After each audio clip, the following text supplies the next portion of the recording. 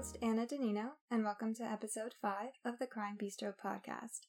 This show gazes into the thrillingly twisted world of true crime, examining real cases while we share in a passion for crime and coffee alike. For this episode, I am enjoying a hot matcha latte, so grab yourself a fresh brew, and let's get into the disappearance of Jodi Huisentruit.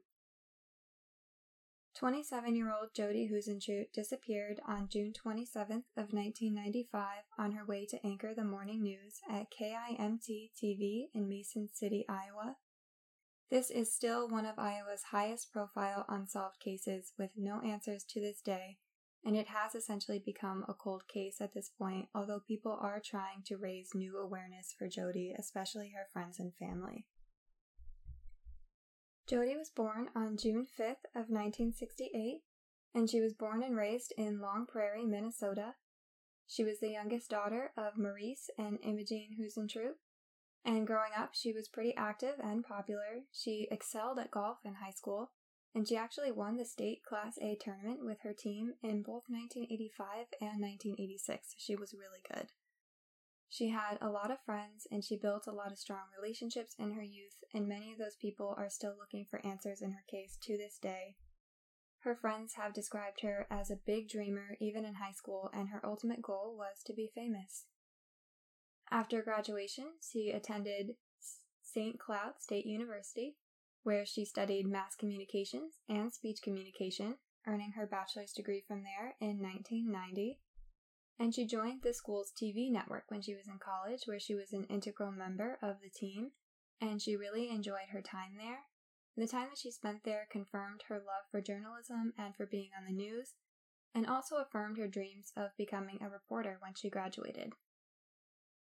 Her first job after graduation was with Northwest Airlines, but she quickly got back into the world of journalism, and she began her broadcasting career with CBS affiliate KGAN in Cedar Rapids, Iowa, where she was the station's Iowa City bureau chief. She then returned to Minnesota for a job at ABC affiliate KSAX in Alexandria, and she later returned to Iowa for her position at CBS affiliate KIMT in Mason City, where she was awarded the anchor job for the morning and afternoon shows, which was really exciting for her. And the producers were also really excited about having her there, even though they were a little bit concerned at first that her Minnesota accent was going to be too strong for the air, and they even talked about getting some speech therapy for her. However, people who viewed her morning broadcasts found her Midwestern accent comforting and relatable, and a lot of people in the community referred to Jodi as kind of like just the girl next door. She's been described as being outgoing and very beautiful, and she was on track to achieving her childhood dream of becoming a top news anchor. The day that Jodi went missing was June 27th of 1995. At the time, she was living in a second-floor apartment at the Key apartment complex in Mason City, where she had moved in November of 1993. On the morning of June 27th, she had apparently overslept, and she was supposed to be at KIMT at around 3 a.m. to start her shift as a news anchor, because she was on the 6 a.m. newscast, and she usually arrived at around 3:30 in the morning to get ready for the day. The day before, she had spent some time at the Mason City Chamber of Commerce golf tournament and dinner. As I mentioned, she was an avid golfer. And she left the Mason City Country Club just before 8 p.m., then calling a friend in Mississippi at 8:24 p.m. When Jodi didn't show up for her shift that morning, KIMT-TV assistant producer Amy Coons woke her with a call at around 4:10 a.m., and on the call, Joni said that she was running late because she had overslept, but that she would be right into work for the 6 a.m. newscast in the studio, which was only about a mile away from her home. Amy stated later that nothing sounded out of the ordinary on this phone call, and she also mentioned that Jodi had been late before, so this wasn't completely unusual, and Amy would usually call Jodi at around 4 a.m. if she hadn't shown up to the station yet. It's also very easy to assume that someone who has to be into work at 3 a.m. every morning would sleep in every once in a while. I know that I would. But on this day, Jodi still hadn't arrived by 5:30, so Amy called her apartment landline, and this time there was no answer. At 6 a.m., when Jodi still had not arrived, Amy Coons anchored the 6 a.m. newscast in her place, and Amy wrote and produced this newscast by herself that morning. The newscast ended at around 7 a.m., and Amy then asked a coworker to call the police to do a wellness check on Jodi. She had been late before, but she had never missed a newscast, so this was definitely starting to become unusual. The first phone call to be made to the police was at 7:13 a.m. from this KIMT-TV coworker, and Jodi's apparent abduction had happened only about 20 minutes after Amy's first call that morning at 4:10, and it happened next to her car, which was parked only 12 feet away from the entrance to her apartment building. There was a struggle, and during it, the key to Jodi's red 1991 Mazda Miata was slightly bent, and her red heels, blow dryer, earrings, and hairspray were found scattered across the ground. There were also drag marks that were found near her car, which are a further indication of a struggle, and police believe that Jodi's key was bent, possibly because she had used it as a weapon against her attacker. There were no eyewitnesses to the attack on Jodi, and no one from the apartment complex called the police that morning. However, a resident did later call in to police to report that they had heard a scream around the time Jodi was abducted. And this is something that's really important to mention because this happens often in cases of abduction where the bystander effect can be deadly. Most likely, the residents of Jodi's apartment building had assumed that someone else would be calling the police when the scream rang out, and as a result of this, no one ended up picking up the phone, so there is no telling what could have happened if someone actually did call the police. The first MCPD officer arrived at Jodi's apartment complex at 7:16 a.m. and found no signs of Jodi when he checked her second-floor apartment. The officer found the concerning signs of a struggle next to Jodi's car, which was still parked in the lot. Despite the scene outside of the apartment, officers noted that the apartment itself looked just like the apartment of someone who was about to leave for work for the day, and noted that nothing out of the ordinary was going on inside. The MCPD police chief, along with several officers, arrived shortly after to investigate the scene, although there was very little forensic evidence to be found or collected. According to retired MCPD investigator Frank Stearns, a partial palm print was lifted from Jodi's car, and a strand of hair was discovered, but Stearns did not reveal if there was a root attached to the hair that any testing could be done on, and it also is not known if those pieces of evidence were even related to her disappearance. They very well could have been just from any kind of daily activity. A witness did approach police on the scene, saying that he had seen a suspicious white van near Jodi's car around the time she went missing that morning. And mid-morning, Jodi's friend John Van Cise, along with a friend of his, arrived at the Key Apartments, and police say that Van Cise told them he was the last person to see Jodi alive. Van Cise is one of the most suspicious characters in this investigation, so it's important to note that he was on the scene so quickly that morning because they actually lived in the same apartment complex. And it is not known if Van Cise knew that Jodi lived there before he moved into the complex, but if he had, that would definitely add an extra layer of suspicion to the bubble surrounding him. He claimed that she had stopped by his Mason City duplex the night before to watch a video of a surprise birthday party he had helped organize for Jodi on June 10th. The party had been held at Sully's Bar in a building in Clear Lake, Minnesota, and this building was owned by a friend of Jodi's and Van Cise's. This was a businessman named Alden Stecker, and Stecker's former wife had shot the video. Sources say that it was given to Van Cise the day before Jodi disappeared, which was the night that they watched it. He said that the two had sat down and watched the video together and had a good laugh at it, and police told Van Cise to bring the video down to their station, where he was interviewed by investigators. That same day, search dogs were brought to the scene to attempt to trace Jodi's scent.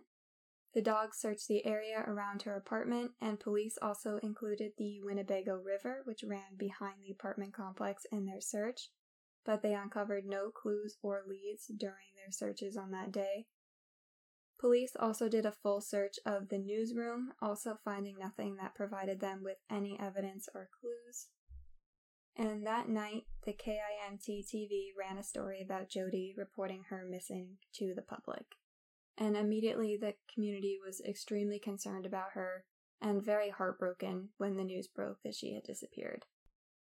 Police wasted no time starting their investigation, and they immediately began to assemble a timeline leading up to Jodi's disappearance. She had spent the weekend before she disappeared, which was June 23rd to June 25th, on a water skiing trip to Iowa City with Van Cise, her friends Ani Cruz and Tammy Baker, and Van Cise's son Trent, who was in college in Iowa City at the time. They had all stayed at Trent's apartment, where Jodi shared a room with Tammy. The two were really good friends, and they had met years earlier working as reporters in Iowa City together. The weekend before that, which would have been June 17th and 18th, Tammy had actually come to stay with Jodi at her Mason City apartment, and Tammy said they spent time with Van Cise and other friends in Clear Lake boating and dancing. Jodi's last entry in her personal journal was dated the previous Sunday, June 25th, and she talked about how much fun she had had water skiing on Van Cise's boat with all of her friends that weekend. Van Cise had actually named the boat after Jodi, although her name was never actually painted on it, and the two of them have been noted to have a pretty weird relationship. He was 22 years older than her, and he was heavily scrutinized after her disappearance, although he did tell the media that he took a polygraph, and he said he passed with, quote, flying colors. Despite the polygraph, many people have expressed their suspicions about Van Cise in connection with Jodi's case. Like I said, they had a fairly strange relationship. It wasn't romantic, at least in Jodi's eyes. Van Cise actually claims that he viewed Jodi as a daughter, and it's thought that Jodi felt the same way about him.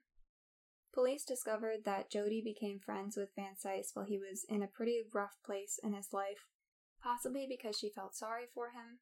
He had been going through a divorce, and he had also been court-ordered to have an Intoxilock, one of those breathalyzer tests, in his car after a drunk driving arrest.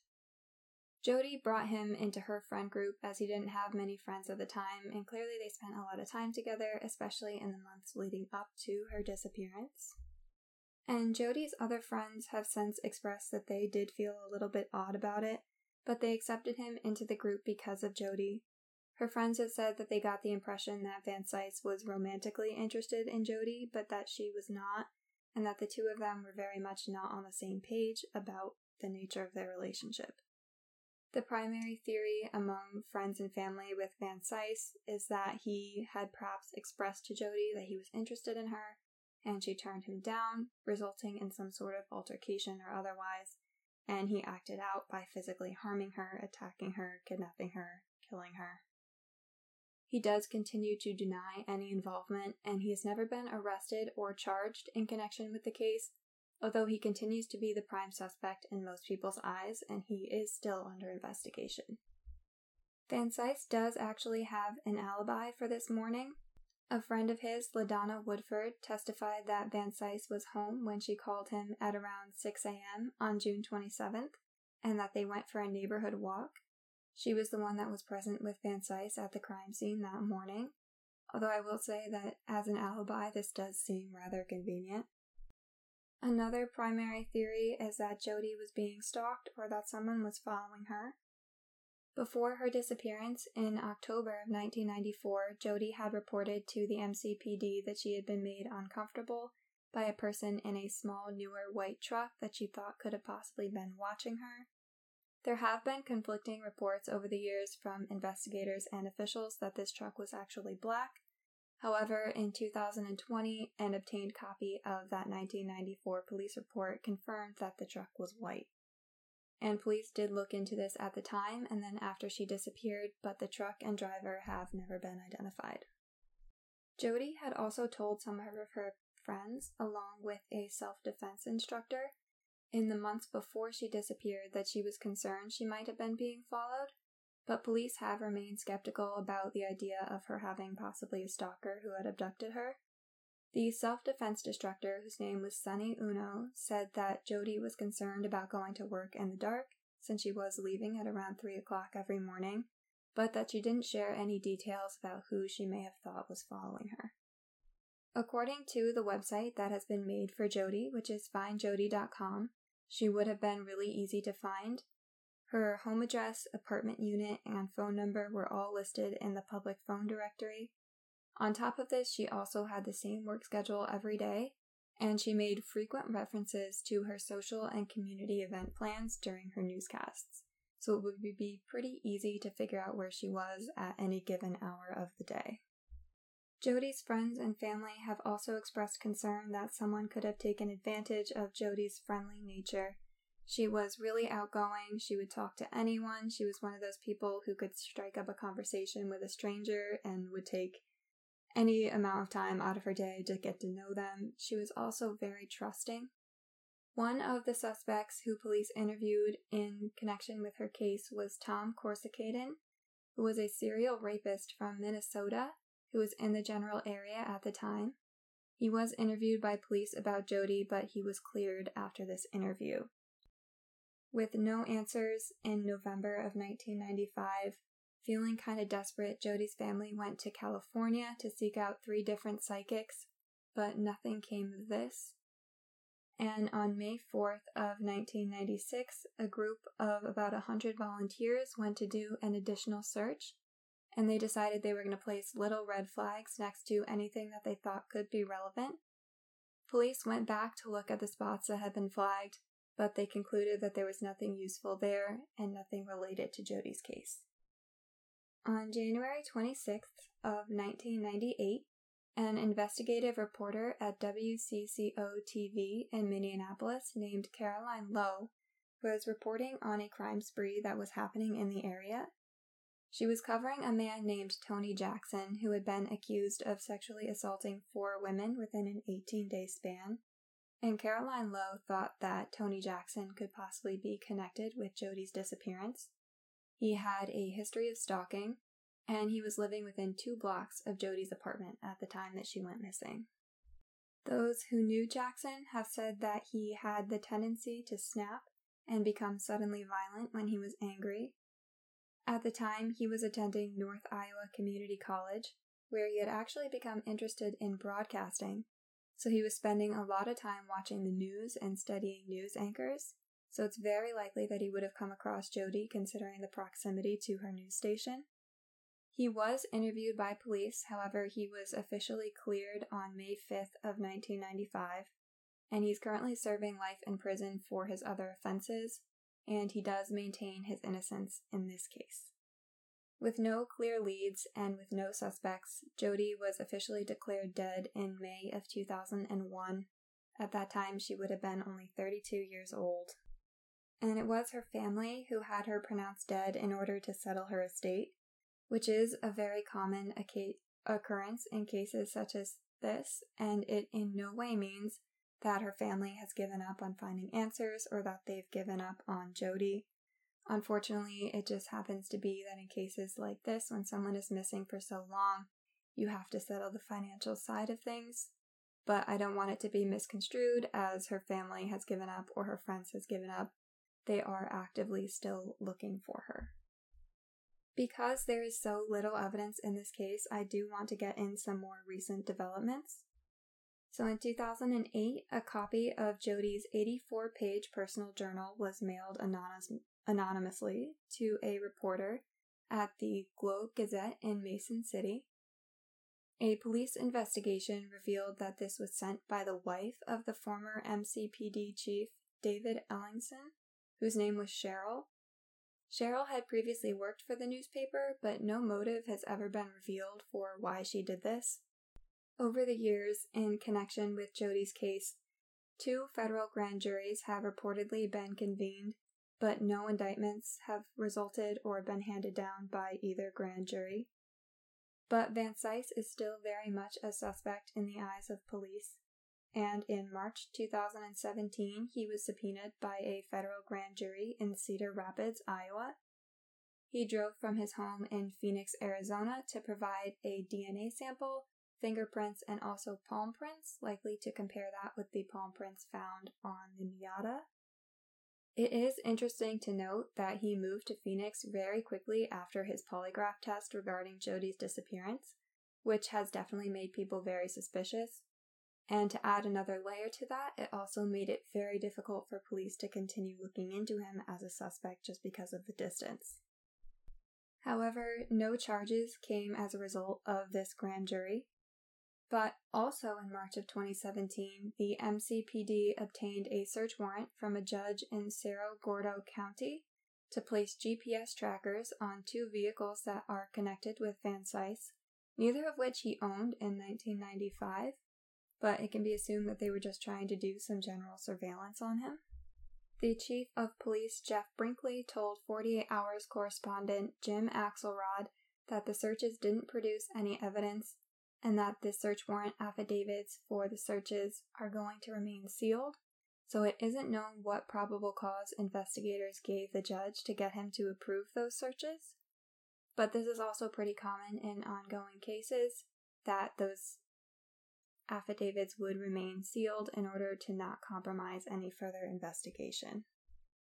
The last update in this case comes from 2019, when a Find Jodi billboard in Mason City that had been put up to help generate leads for the case was vandalized on New Year's Eve. The name of a retired investigator and the words "Machine Shed" had been spray painted on the board.